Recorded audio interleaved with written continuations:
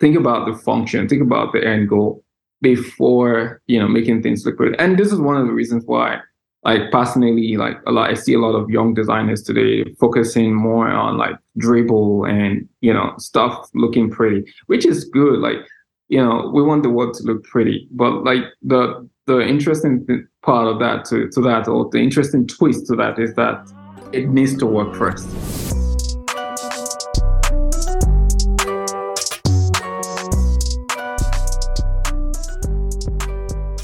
So, how you doing, man? Tell us what you've been up to in the last couple of weeks since I last saw you at SaaStock Dublin. Yeah, it's been an interesting one. I've been up to several things around the stuff that we talked about, which was around like product development and just like unlocking the next batch of our product, which is basically building out the no-code side of things. So we've been doing a lot of strategy around there. And also we've been doing a lot of work around just also marketing. So yeah, that's kind of like the basics of it's been a lot of stuff, but yeah. It's been. Are you referring to your startup that you have in stealth mode right now? Correct. Yes. That's the products in which I was at the Robin, the SaaStock for Robin. Yeah, do you want to tell the listeners a bit more about Robin and what you guys do? Yeah, so Robin is a simple to use product that allows you to build interaction in your product literally in less than 5-10 minutes. And it essentially allows you to build in-app chats, in-app notifications, or create real-time nest into your product. Or you could also use it to build AI-powered news feeds into your product. All of these other features are sort of like coming soon. But what we've done today, what we have ready to use in the market today, is the in-app messaging feature, which allows you to basically, you could literally build your own WhatsApp in 10 minutes. How did you identify that this was a problem? I come from a background of like product development. So I run a digital agency, software dev shop.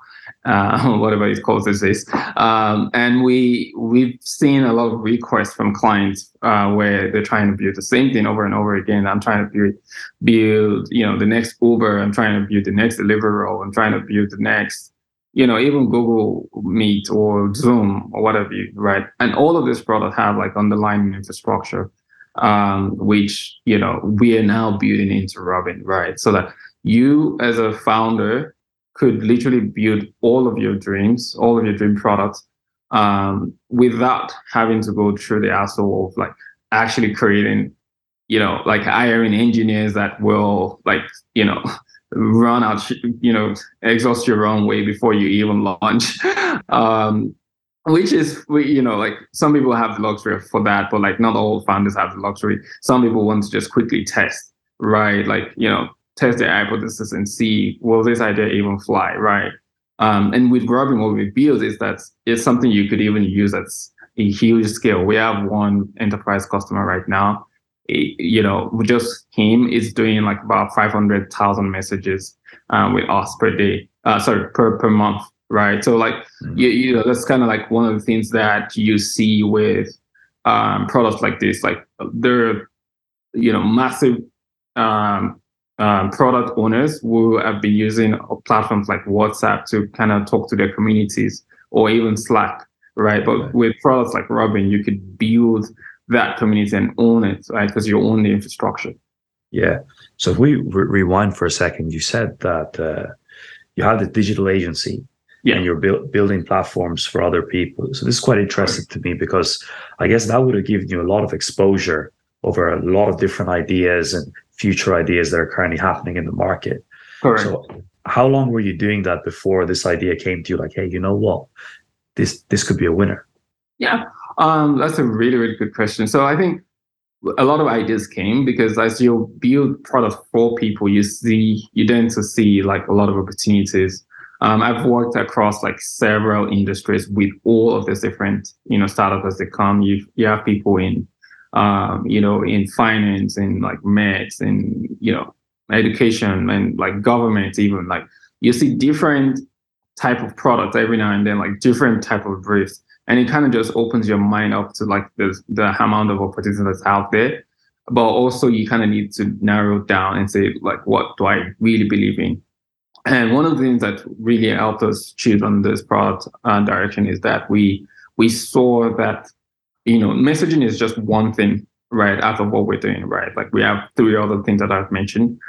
We saw all of this, out of these four things, there's like literally the similarities in all of the product facets, like, across industries, as you see, right? Because if you have products, you need people to communicate at some point.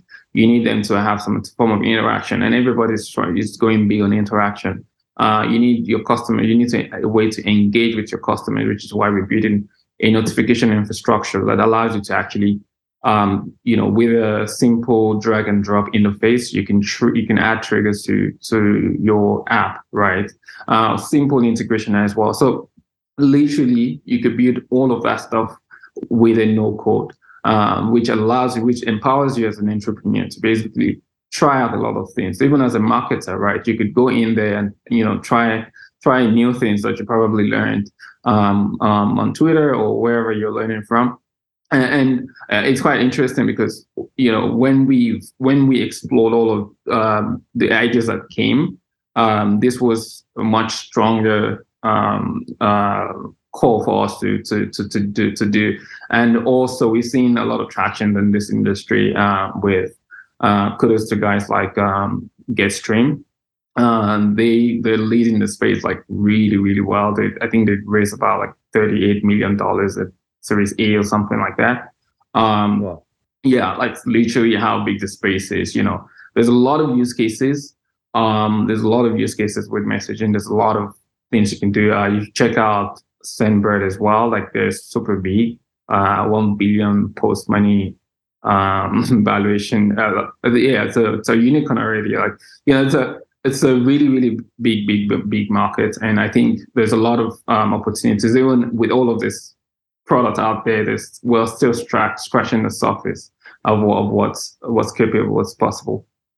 Yeah, now that you say it, I can see how important it is, because once you launch an app or you launch a platform, you want user retention, right? The proliferation of applications on the internet, having active and engaged users becomes so much more and more important. I think what will be really interesting to see is are you trading at the moment, or are you still in the launch phase? Yeah, so we've actually publicly launched. We were in stealth for some time, but like we're launched now because we have like one major enterprise client and then a bunch of like devs who are using us to kind of like, on stuff. But I think we've seen a lot of tractions around like the messaging product part, and we are getting tons of requests as well as then like, as to like what's to come next, and requests for features as well, and things that we already have in our pipeline, obviously. But interestingly, one of the things that we're also trying to do right now is kind of just like make sure that messaging experience is 100% complete. And then we'll start from Q1 next year, which is January, we'll start to like hyper focus on like the interaction bit of things. So you'd be able to actually build out a real-time a real-time product. So think about Figma, for example, right? The technology that powers Figma, for you and I to jump on the same document in 2 different time zones, 2 different places, and we're literally doing the same, working on the same document, and you can see what I'm typing, you can see what I'm doing. Same thing with Google Docs, same thing happens in gaming, right? Like, so all of that type of technology, right? And this also has like real use cases with VR as well. So like there is a lot of opportunities and a lot of use cases. It's not just like really confine it into like what is available right now. Yeah, because at first glance you would think, all right, this is some kind of messaging app. Is it like Teams? Teams already exists.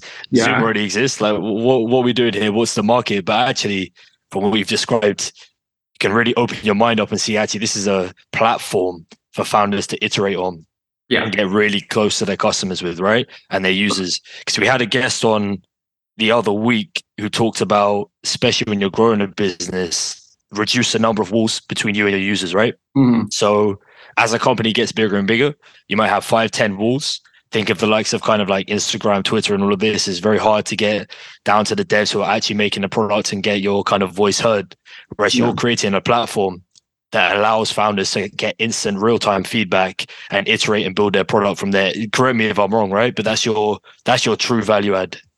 Yeah, we're building a platform that allows you to build your own social network, but also be able to actually create the system that allows your users to actually thrive on your platform. So, for example, if you just acquired Twitter and you wanted to integrate some form of like notification that allows you to trigger certain actions when an event occurs, right? So, for example, I haven't opened Twitter in 2 hours, right?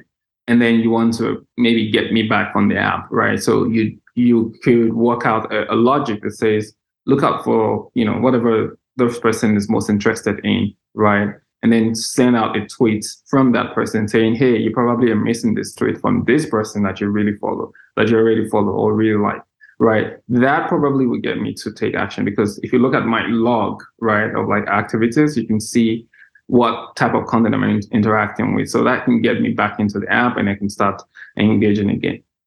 Beyond that is also like the AI-powered news feed that we built, which is kind of similar to what TikTok has, right? In a way. Again, this is all of this technology is such that founders can then build their product on top of this. So whatever your use case is, it could even be for learning management system, for example, right? Like, you want to create a news feed within, your school environment or learning environment for your audience.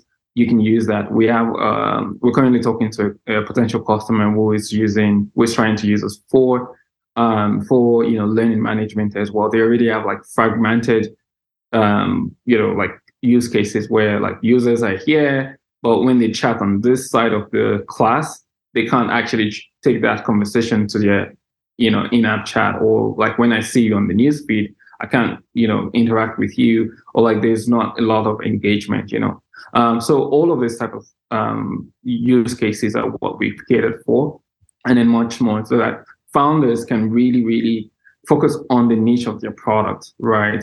While, saving so much time with dev, as well as resources, and just like putting all of that on Robin. So think of Robin as the AWS for interactions, literally. So, man, is there a preferred stage of business to partner Robin with? Because from what you described, it sounds like, let's say, Twitter and how they collect data, how they aggregate their data internally. Yeah. And you guys are going to use that to send back intelligible information to them, right? Yeah. So I'm just picking up on what you said. Like, this is something that founders can build their platform on top of. Yeah. But is it something that can just also integrate into existing platforms? And which one's easier? Like, what I mean? Which one do you prefer? Yeah. So there isn't like any preference, to be honest. Like with most cases, what we try to do is kind of understand how you structured your data, right? Like as a platform, if it already exists, right? So we understand how your data is being structured, what is where, what we can take, what we can't take, and then we sort of have a middleware that translate that data into Robin's system so that it can then churn back result for you in the way that your system already understands. So you don't have to change anything. It's literally left for us to kind of understand what you have, existing infrastructure, and then we plug that into Robin, and then we can start to give you results. So part of our onboarding system, if there's already an existing system, is to actually really speak with the dev team to really understand what exists, what the founders or what the engineering team is trying to achieve,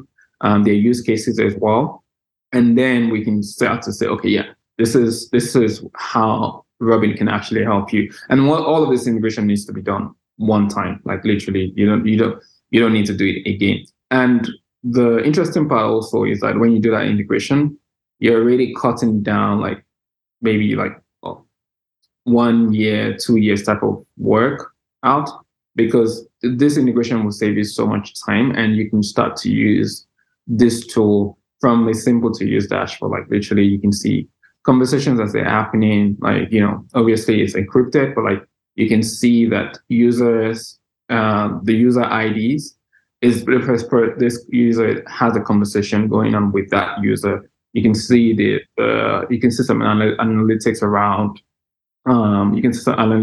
like media usage as well. You can also get to understand, you can do a lot of moderation as well. Like if you don't want people to, do a lot of like, use F words on your platform, for example, you can moderate that within the dashboard. If a user triggers that, right, you can set a rule. Like if a particular user triggers this thing more than 5 times within maybe, a short period of time or whatever the case is, you set all of that, right? Block the user, or put their account on hold, or basically you set the rule, right? And this is again stuff that you may have needed to hire someone to manually do before, or stuff that you may need your dev teams to do. It's just essentially like really core dev tool that allows you to build. And for founders who are not like really technical, or maybe you just have a simple community, maybe like stay-at-home moms or work remotely type of people, you could literally build your community on top of Robin as well, like without doing any dev work at all. Basically install, and that's it. Like literally, it doesn't for people who wouldn't know how to code at all, Robin caters for them. And for people who actually know how to code, they can even get much more powerful results out of Robin. Interesting. Yeah, it sounds like quite an effective software development kit, right? That you kind of plug into your platform, have your outputs. You guys put in the ROM with the inputs, and then user can configure that however they want. Yeah, absolutely. Like they own the data. They own the system and how they want it to work. All of that. Our job is to provide infrastructure for you to do whatever you want to do. How long or short are the integration times? You mentioned that it takes a block of time, but how long is that? Yeah, so we've seen integration take about 2 weeks, sometimes 1 week, if depending on the complexity of your system, right? And we've seen also integrations take about a month, right? Like if we have to, sometimes the integrations, the platforms don't exist at all, right? And so we have to build some things for you based on where you're trying to go. And then so we have to kind of build stuff from you off the ground, right? Mm-hmm. And then put that into Robin, so that as you expand the team nearest future, you can also expand on that infrastructure. But essentially, like one of the things that we do also is like for some of our customers who don't have the engineering resources, we basically take on that task for them, right? And we have engineering support to help them manage all of that stuff. We obviously that's like an enterprise level type of plan. But essentially, like we try to ensure that for customers who already have devs in-house, they can speak to us as often as possible if they have questions. As a matter of fact, like we've seen cases where devs questions also prompts us to actually think about like ways to even optimize the system further, because if they don't understand something, means that probably we should make it a lot simpler for them, which is why we already have like a documentation out there, which anyone can go and use. You can use our API, you can use the SDK, you could use it however you deem fit, literally. Like it's 100% your data, 100%. As a matter of fact, we even allow the devs to actually decide, for things like compliance, or you need to host stuff within the EU environment, for example. You can also choose that. Like you can choose a region in which the server should be hosted. You have a lot of flexibility. Essentially, it's not a tool that will box you. But if you're not exactly technical, then you obviously you're just going to be using a plug and play type of approach. Mm-hmm. It seems like you have so many capabilities, right? And yeah, you serve such a wide potential consumer base. So yeah, a lot, very common advice typically when you're starting a company is like, I need to niche down, or I need to like kind of serve one size of company or one vertical or one type of customer very, very well. So correct. how did you reconcile that at the start, and how did the product kind of evolve from that? We needed to niche down, or is it from the start you thought, okay, this needs to be a tool that can be used by anyone with any kind of experience, any kind of company makeup? And how did you go about thinking about that? Because it does kind of go against common advice from what I've heard. Yeah, absolutely. And that advice is actually really something that we stuck to for the longest time. So right now, as we speak, right, we only have messaging out. All of the other things I've mentioned are coming, right? And this is one of the reasons why what you talked about earlier is one of the reasons why we've only stuck to messaging, because we want to get messaging, which is our first flagship product, 100% right? And then this is like your beachhead, right? Yes. And that you're gonna get a beachhead, and then you're gonna start to expand out once you have that core customer base. Exactly. That's what we're currently doing. Every other thing I've talked about are coming in Q1 for next year, and we basically have been trying to ensure that messaging is 100% where it should be, where it needs to be. Right now, we actually kind of started with just the enterprise client, right? Like people that we can actually own the entire experience with. Like we can see how they would onboard our product, and we can fix our processes and learn from those processes and learn how to make our documentations better. So we actually focus on a niche in the early days, and then kind of started to expand a little bit more and allow other people to come in and try rubbing with other stuff, right? So we are now seeing, different use cases coming, like use cases that we've never thought about before, right? And people are using it in that, which is fine, right? But like we're still hyper focused on making sure that the flagship product is stable. And I think for us, right, we're industry agnostic in the sense that our product can work for literally anybody, right? So we'll be shooting ourselves in the leg if we were like hyper focusing on one industry, right? So we're industry agnostic, but we started narrowly with the product approach, like in terms of what we're building and how we're approaching the market. And then now we're starting to go wider in terms of like the product suite that we're bringing to market. If we look at our landing page as of today, you'd only see messaging and not anything else that we've talked about, because again, this is the only thing that we're selling. The other stuff we're testing with, pilot clients and other people were, working with us on close beta and things like that. Right. And you said, when we met, you said you had some, was it interest from Y Combinator? You've grown companies that have been in YCom, or what was the relationship there? Yeah. So I started the agency like literally from my bedroom, like most digital agency, and today we've grown to 50K MRR, and that's kind of like one of the things I've done that I'm really, really proud of. Like you bootstrapped, right?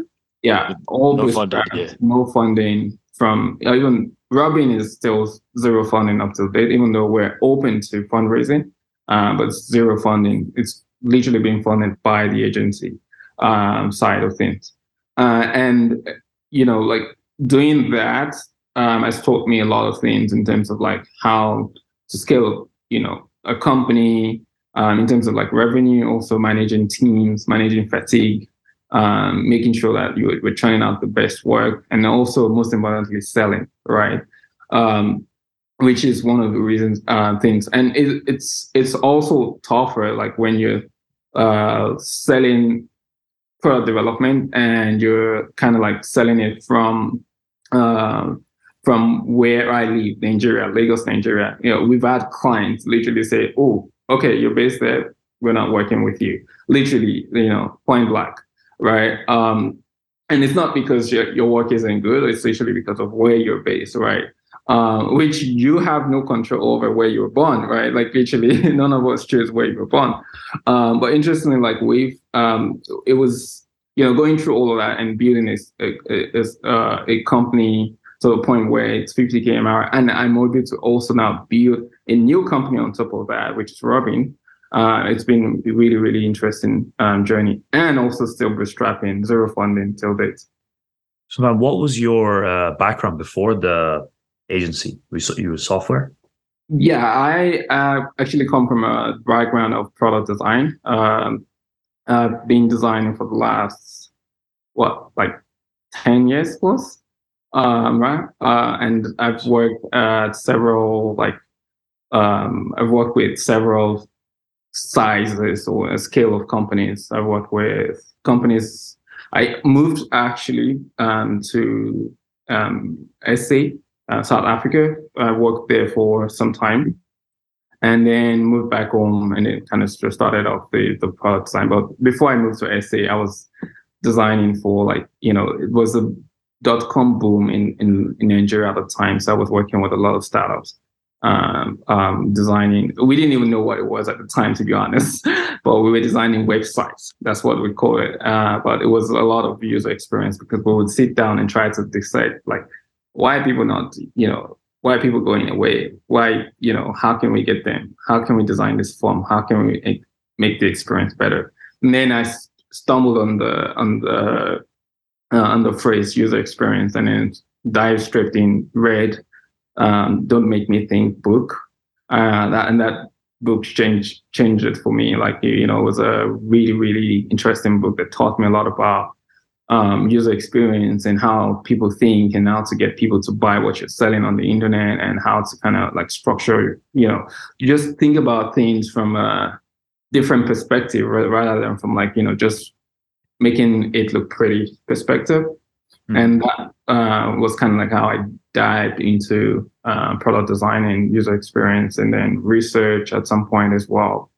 And then I came back to Lagos and just started the company. Can you dissect the key learnings that you've had from product design? Okay, a lot of people say, all right, it needs to look pretty, like the UX needs to be nice, but what is the essence of good product design? Yeah, product design is literally like, it's literally your identity. If you own a product today and you launched, right, and you have customers maybe from somewhere in Tunisia, and you were based in the UK, you're not with that person physically to kind of explain to them and guide them through like your product and trying to teach them how to use it, right? But the interesting thing also is that a lot of platforms, before they landed on your platform or they downloaded your product, they've been using other stuff, right? So in some ways, they have created some patterns, some user patterns that they know how to use, right? So they're bringing some expectation onto your product. Immediately they land on your product. And if your product doesn't kind of fit into that expectation, they struggle to use it, right? So you need to kind of understand that. And, as much as you're trying to make things look pretty, as much as you're trying to make things look sleek and all that stuff, like if you're serving a much diverse and wide market, you kind of need to think about all of these things from day one. Most importantly, also, like you need to really understand, like, great looking website or great looking mobile app product, whatever it is, it doesn't necessarily mean that you have good experience, right? Like your UI could be like the best thing, and maybe your button is just eating, or it's like really small for me to tap on, or like, or like I can't, your call to action buttons are not obvious because maybe you were over designing those things, right? And for users, most of them already have an experience that they maintain, and they expect what buttons should look like, and this is just one tiny thing.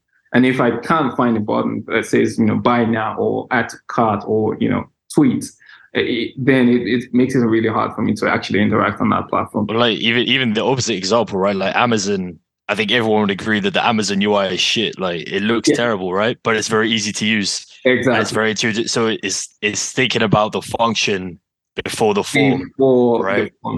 Think about the function. Think about the end goal before making things look good. And this is one of the reasons why, like personally, like I see a lot of young designers today focusing more on like dribble and stuff looking pretty, which is good. Like we want the work to look pretty, but like the interesting part of that to that, or the interesting twist to that, is that it needs to work first, right? I've also seen like UX or product design doesn't just stop at like digital stuff, right? I've seen really pretty chairs, like extremely pretty, but when you sit on them, they're extra uncomfortable. And you start to think like, who designed this chair? But it looks so pretty from afar, but it's not functional, right? So you need to think about like how functional something is going to be for all type of users, right? Even down to like thumb sizes, right? We have there is a thumb size rule within UX, right? Like that a lot of people don't think about. Like if you make your buttons too tiny, certain people, because of the size of their thumbs, can't click on that because it's so hard for them to reach. Sometimes some people, it's color blindness, right? So you're not thinking about how something actually looks for them, and your red button or your pink button looks completely different to somebody else. Or you don't cater for like when I am in the sun, right? It's super sunny, and like everything is just like yellow on your screen, and the text is gone. You know what I mean? So those are like small things, but all of this type of little elements in product design actually they go a long way.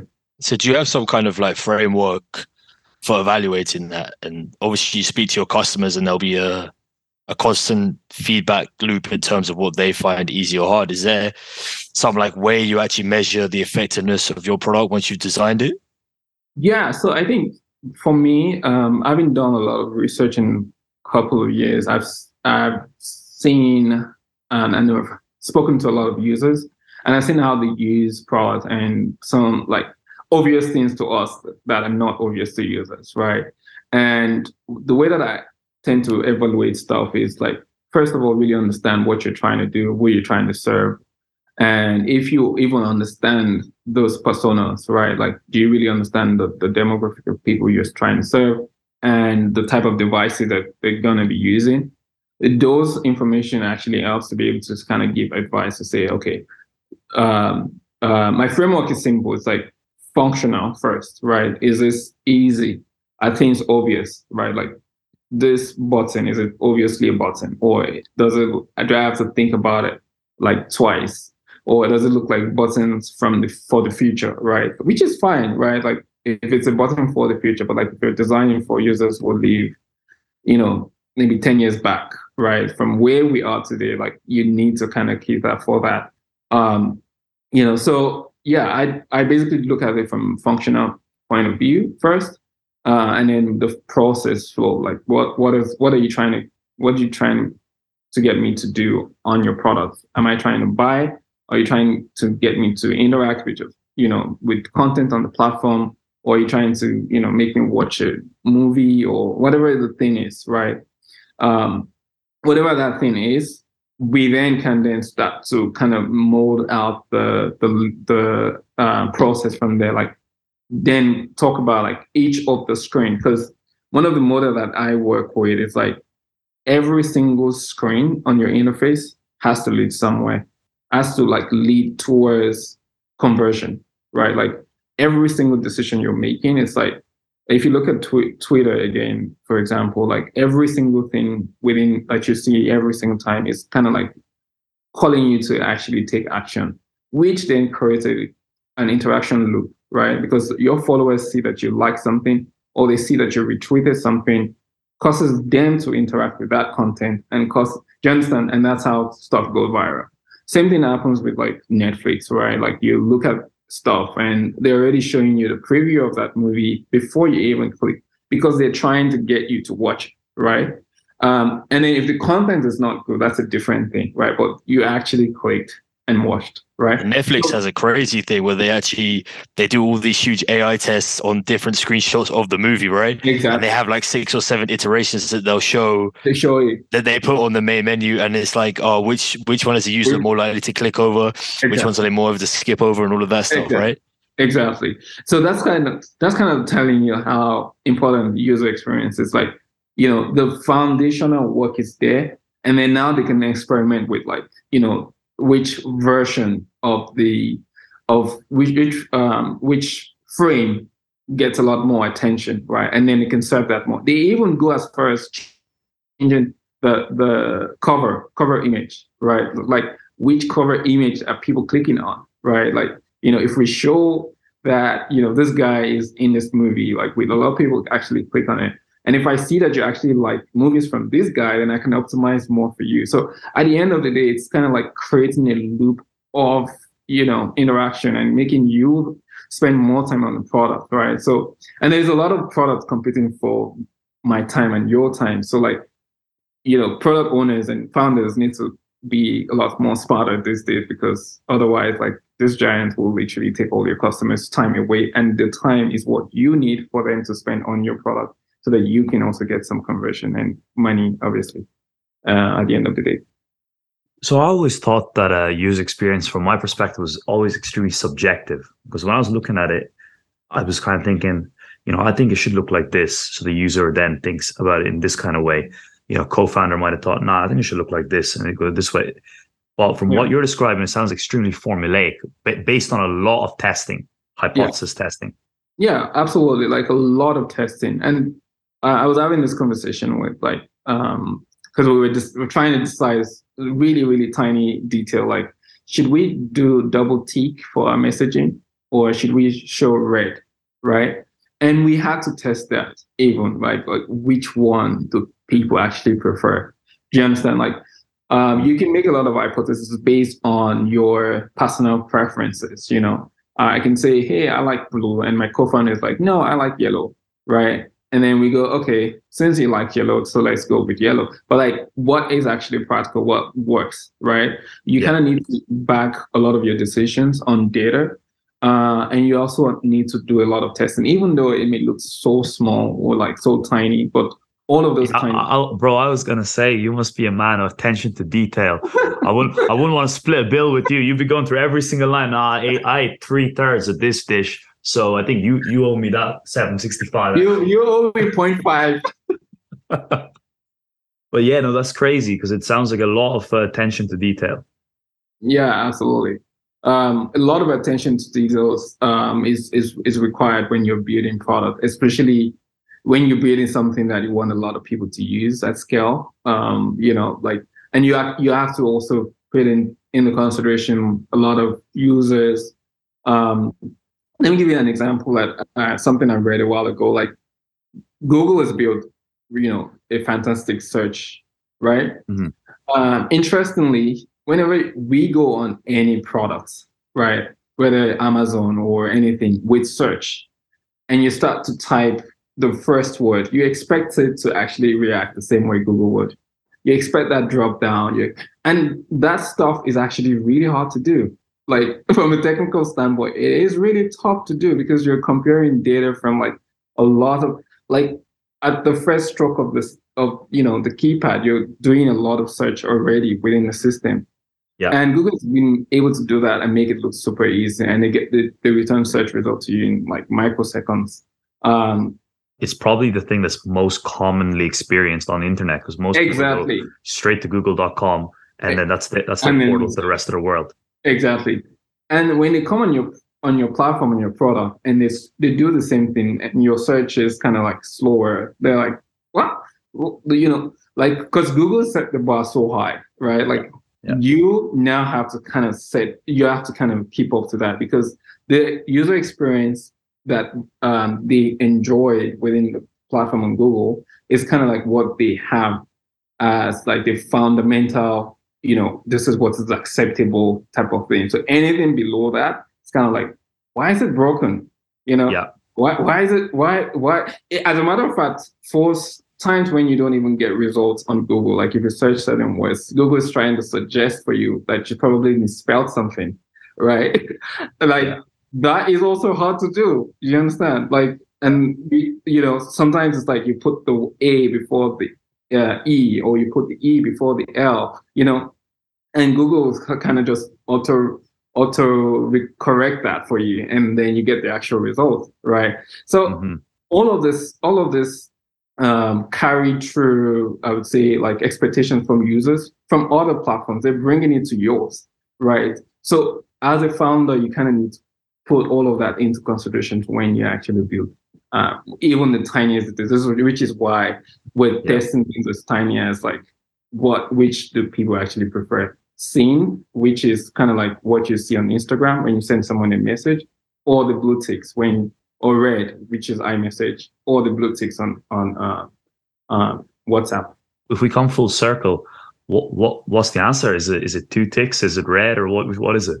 People seem to prefer the scene. Interestingly, red scene. Okay. Yeah, red scene because it comes with a timestamp. Like, oh, this person actually read, and interestingly, that always hits harder, man. When you're left on red, like I don't like seeing those reds. Yeah. At least the ticks look kind of innocent, man. I can't deal with the red and the timestamps. No, I'm not about that. Yeah, so because like red shows the time zone, the timestamp rather, when it was actually red. So yeah, when you're left on red, it's it's real. I guess it's probably different in a business environment, right? But still, I think what we're talking about high level is like almost like a red ocean strategy versus a blue ocean strategy. Yeah. And what I mean by that is like you're talking specifically about products that people kind of know already and use already, right? So they already use the likes of Google or WhatsApp, and they know what Messenger app kind of does. So they have this bar set for what they expect it to do and how they expect it to function. Yeah. And Gary Tan, VC at YC, which I'm sure you know, basically just says everything that you do in a red ocean, i.e. where there's already existing competitors, if you're going to be successful, you have to be either better, faster, or cheaper. Yeah. Right. And if you're looking at something like a Google or like a messaging app, it can be very hard to be better because these guys have the best technical expertise plus 10, 20 years of doing this shit. They are going to be streets ahead of you, right? So you need to figure out, can you do it faster or cheaper? Which is where the real question comes in. And that might be kind of borrowing from another industry and applying it to yours, or borrowing a different business model. Or it could be even just operating on very, very thin kind of margins of unit cost before you scale to try and get it off the ground. Or is that, do you have any insight into that as well? Is that something you've thought about in terms of, I think the biggest point is trying to have better technical expertise than incumbents that have been doing this for the better part of 2 decades? Yeah, absolutely. Like I really love your point around that. It's like one of the things that I've seen is that when you think about this big enterprises, what they have is they have a wide, huge budget, right? They have strong technical team, and they have been building for so long, right? They've made all the mistakes in the past and they fixed it, right? And like WhatsApp didn't have like stories or voice over IP call.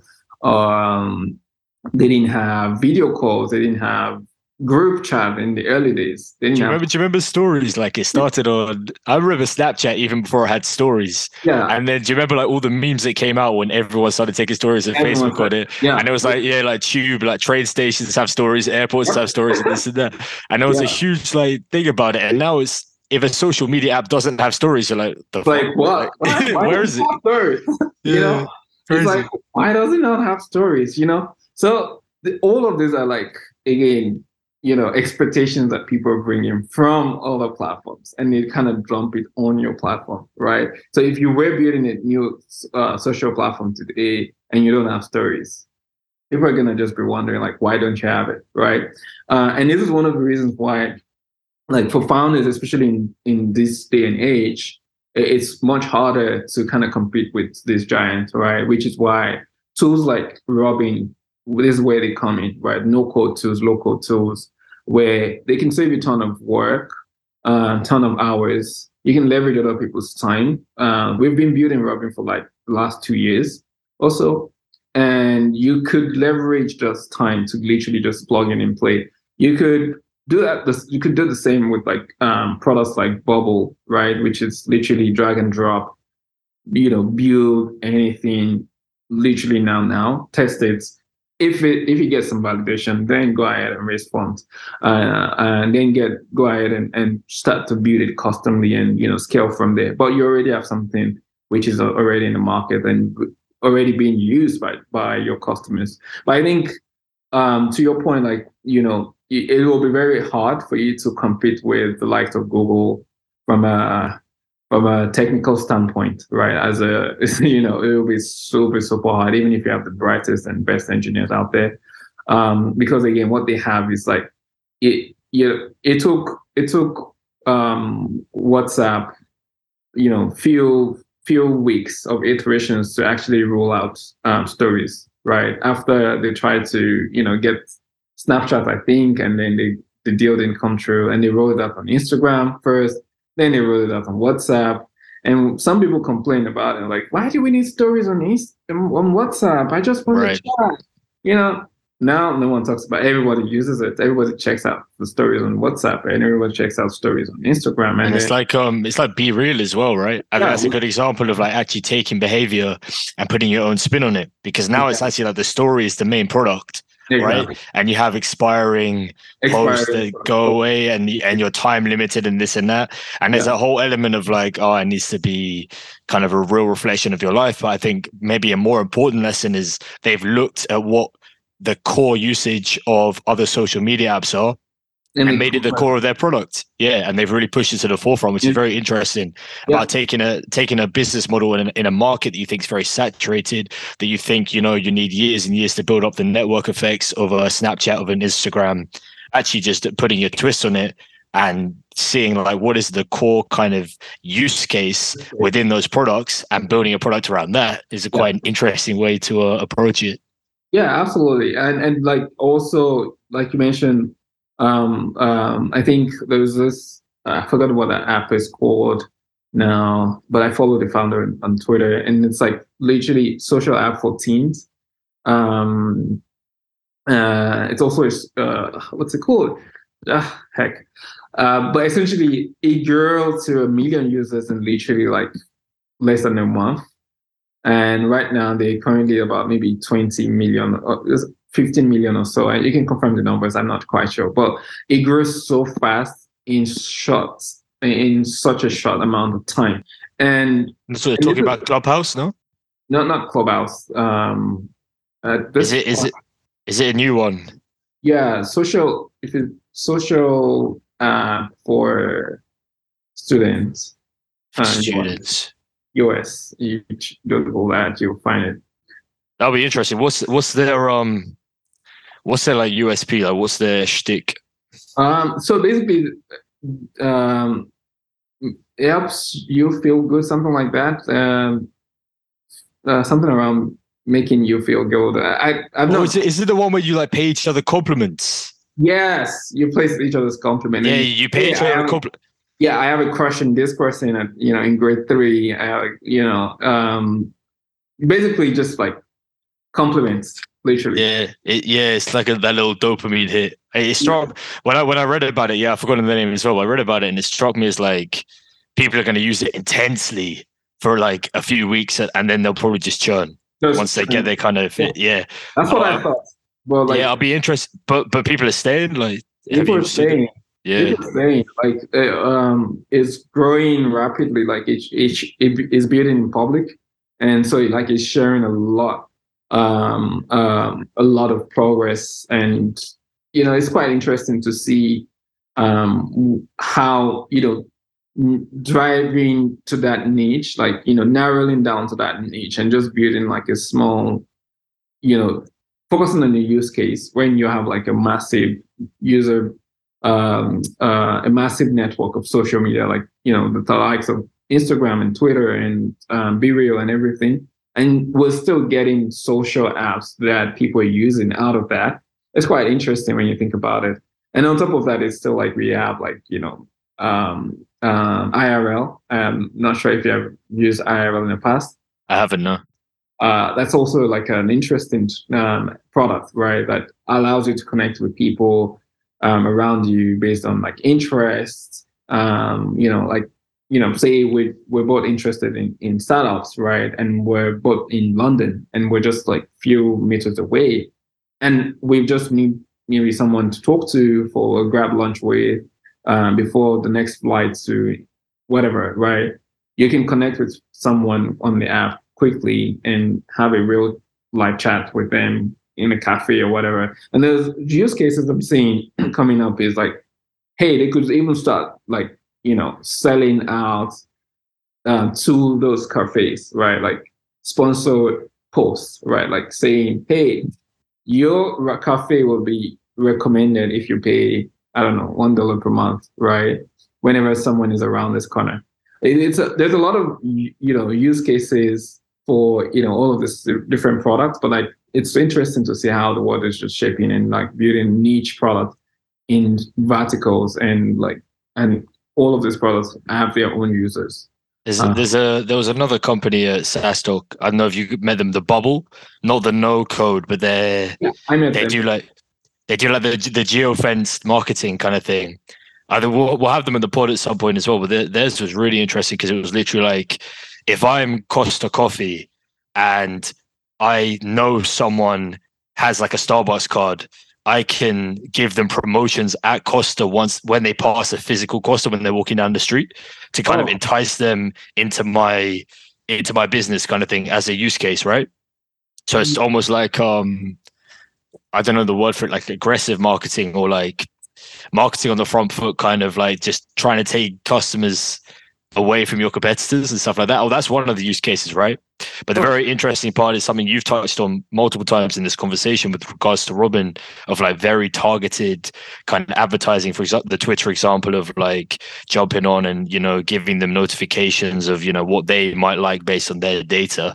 Yeah. But actually going back to a point you just said as well, I think there's probably a lesson in there that you're seeing all these companies start from verticals. So if you're a founder listening, or you have like an idea, or you're trying to find an idea, but you know roughly what you want, but you can't really nail it down, maybe look at the space that you're interested in. For example, consumer apps. Look at the biggest names, and let's be honest, the biggest names in social media, stuff like Instagram, Twitter, they kind of, a lot of them are like, they become jack of all trades, right? Because that's how apps kind of become over time as they get bigger. But actually look at them and look at the core use cases within each of those apps, or like what the user is doing most of, or what they interact with most. For example, the compliments app, I'm sure they looked, and everyone loves getting likes and comments, and everyone gets that dopamine hit when they get, retweets and all of this stuff, right? Yeah. So they looked at that and it's like, how can we make that the core of the product? So maybe analyze the space you're in, try and pull out what the users love to do most, and there could be like product potential there. Yeah, absolutely. 100% agree with you. Like, I think that's one of the ways to actually validate your ideas and see if people are going to use this, if people are going to use it, or if people are going to actually even pay for it. If you're going to get us to pay $8 to get verified in your product, like there's like simple ways to actually. I love how it's crashing and burning, man. It's so it's so public as well, right? The whole Twitter situation is so public. It's so public. It's hilarious. Yeah. It's like they just. I think, to be fair to them, they're experimenting. They're trying new things. Exactly. There's a little bit of arrogance there because none of them, Elon and his inner circle, right? None of them have B2C experience. I think there's a bit of delusion and arrogance that they think they can just run in there. A lot of them are engineers, right? By trade, or like they're investors and this and that. So. What makes them think they can solve this kind of bot problem straight off the bat? It will take a lot of iteration and a lot of kind of grinding through all of the trolling and this and that before they get to a solution. Yeah, absolutely. Like, I think personally, I'm not sure what their product roadmap looks like, but I think I don't think they have one, but they're winging it. They're literally winging it. You listen to like pods with like Jason Calacanis, and like, when they talk about Elon, it's clear that they're just winging it to see what sticks. That's rough. But I think like generally, if they have like a serious plan, so like make up for paid users or whatever right? Like if there are special tools or analytics or information insight that you get being a paid user, right? I don't think just like the check is enough. Like props to like right now, before now, right? If you were selling it as at even $10,000 and you said, I'm only gonna sell this to 100 people, then you can sell to a lot of people, right? But if you're saying $8 for everybody, then it kind of just defeats the purpose because now the check doesn't have the value that it carried initially. And then like there's really no value tied to it as well. Like, so I don't know, like, back to a point anyways. I think startup founders generally, my advice from having like helped people shape their, rough ideas, like when they come to us, right? From literally like, hey, I don't know what I want to build, but I know it's in this space, or I know I want to build something around here, but this is how I'm thinking about it. From helping them shape their ideas from like, simple stuff on paper to actual product in the market and stuff that is generating revenue is that laser focus, like especially MVP stage, is actually extremely important. I've had also opportunities to work with founders who are also not very focused, right? And we end up building, for like 6 weeks or 8 weeks, and then like, oh, we got this new opportunity in this space, and we're just gonna alt development on this side, and we're gonna focus on this new vertical, and we start building. Then they're like, oh, sorry, new opportunity just popped up. So like we've seen that happen as well, and eventually they never launch, right? Because products like that never go anywhere. But like we're having a laser focus and approach, as well as a clear defined product roadmap. Like we want to build this, and if you build this, you can serve. Say you want to serve everyone or anyone, right? That's fine, and then move on to like the next thing, and then the next thing. But I think personally, also as well, like becoming jack of all trades is something I hope I never become. I always like to have like with Robin, for example, everything we're trying to do is building interactions, right? Helping customers or founders or product owners be able to build interaction easily on their product without intense. So anything that we're doing around that is kind of like enhancing that functionality of interaction, like whatever it is that you're building. And I don't think at any point ever I would want to build something outside of it, like literally. And this is kind of like what is driving us as of today. And this is why we literally took interaction and we broke it down into, okay, what are the basics? And messaging is one part. And we focused on that and built that out. And I think generally, like, I think that it will be an interesting thing to see how people approach product development going from here, especially with lots of no code out there. And just like hopeful that founders will take a lot of lessons from like all the resources that are out there. Podcasts like yours, you guys are doing amazing stuff.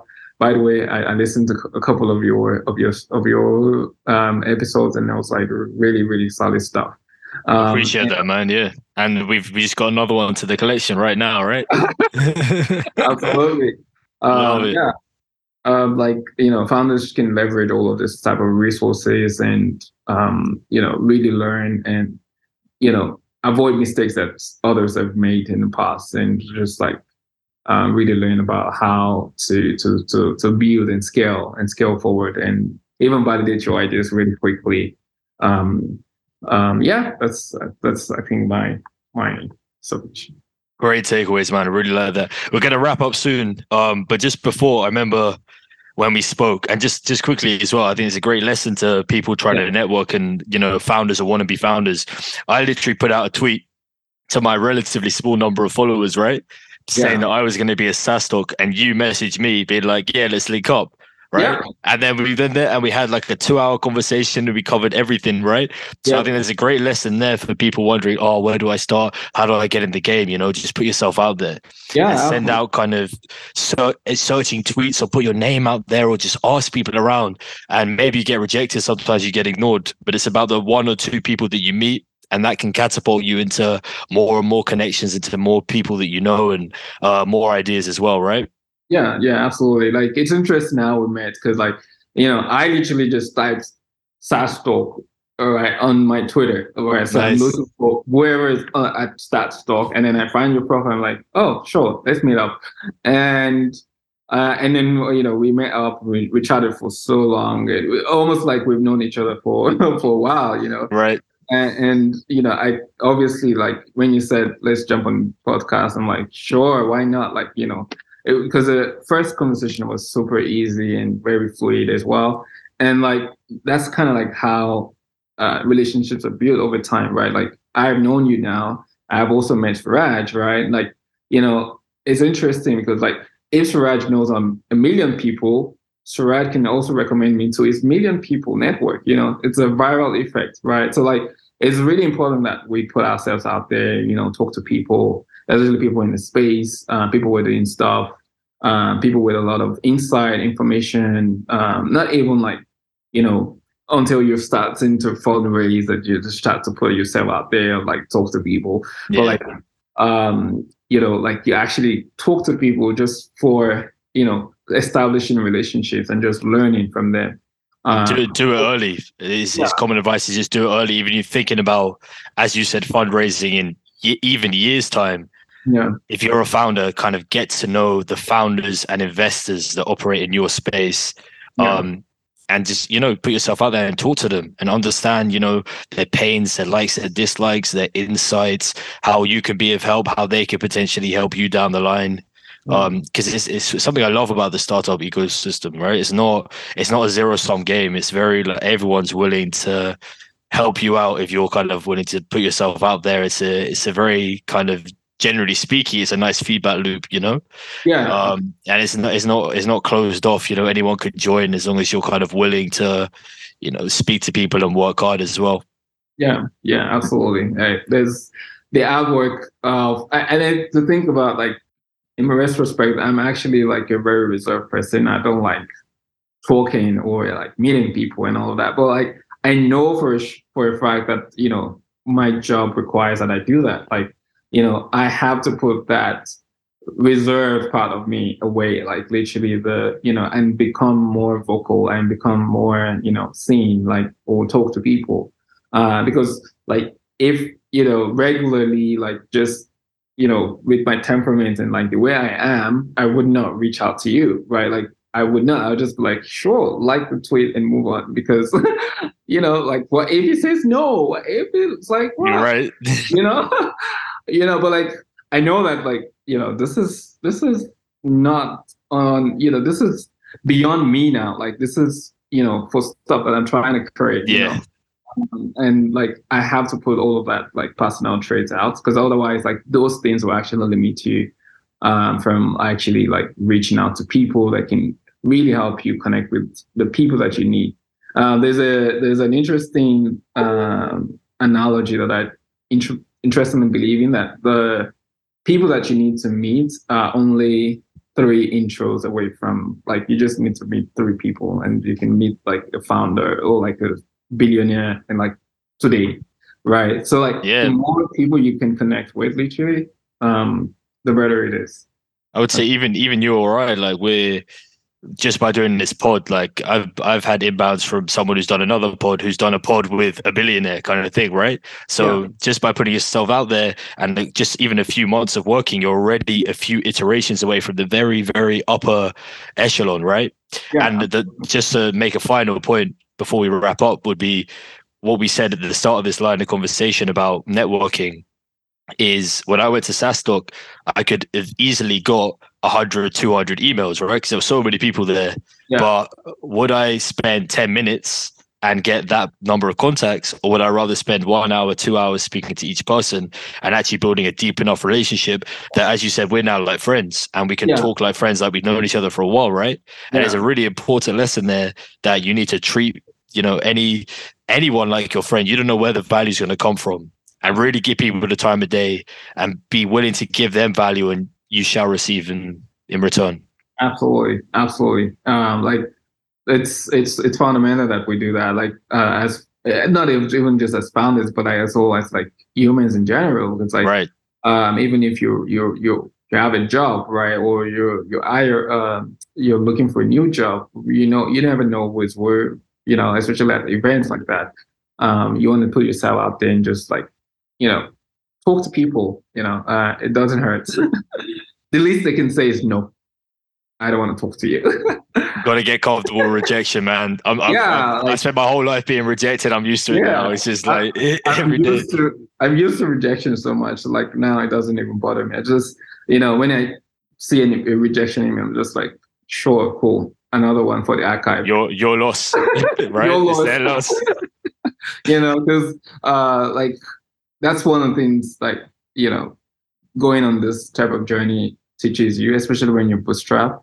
You get a lot of no's from different angles. Like if you're trying to raise funds from investors, or you're trying to like get a new client or onboard a new customer, whatever the case is, you will get a lot of no's. And you just have to be comfortable with that, because you only need a few yeses, and those yeses can literally change your life. Love that, man. I think that's a great point to end on. But Ayo, thanks a lot for your time, bro. It's been an absolute pleasure. Thank you so much for having me. Like, really delighted to be here and just like talking about all my life history. I love it. Yeah, really love your product as well. Because honestly, when we met, we just spoke about so many things that we didn't even really dig that deep into your product. But I think it's really good understanding. Totally. I think the listeners will get a lot of value as well out of it. So thanks a lot for your time. Yeah, I totally enjoyed this conversation, and thanks Sharad for all your amazing questions, and James. I could talk all day with you, because I feel like we could just keep talking. Right. Thank you so much for having me, and really, really glad that you put this together. And let's do this again sometime soon. I'm happy to share this with my network. Again, talking about like network, your podcast is gonna get some African love. Love it. Go international, yes, sir. This is what it's all about. Like, just getting the words out there and going global as much as we can. Yeah, appreciate that, bro. And when you're next in London, just shout me anytime. I'll make myself available. For sure. We'll do. Great stuff, man. Take care of yourself. Thank you, guys. Bye-bye. Bye.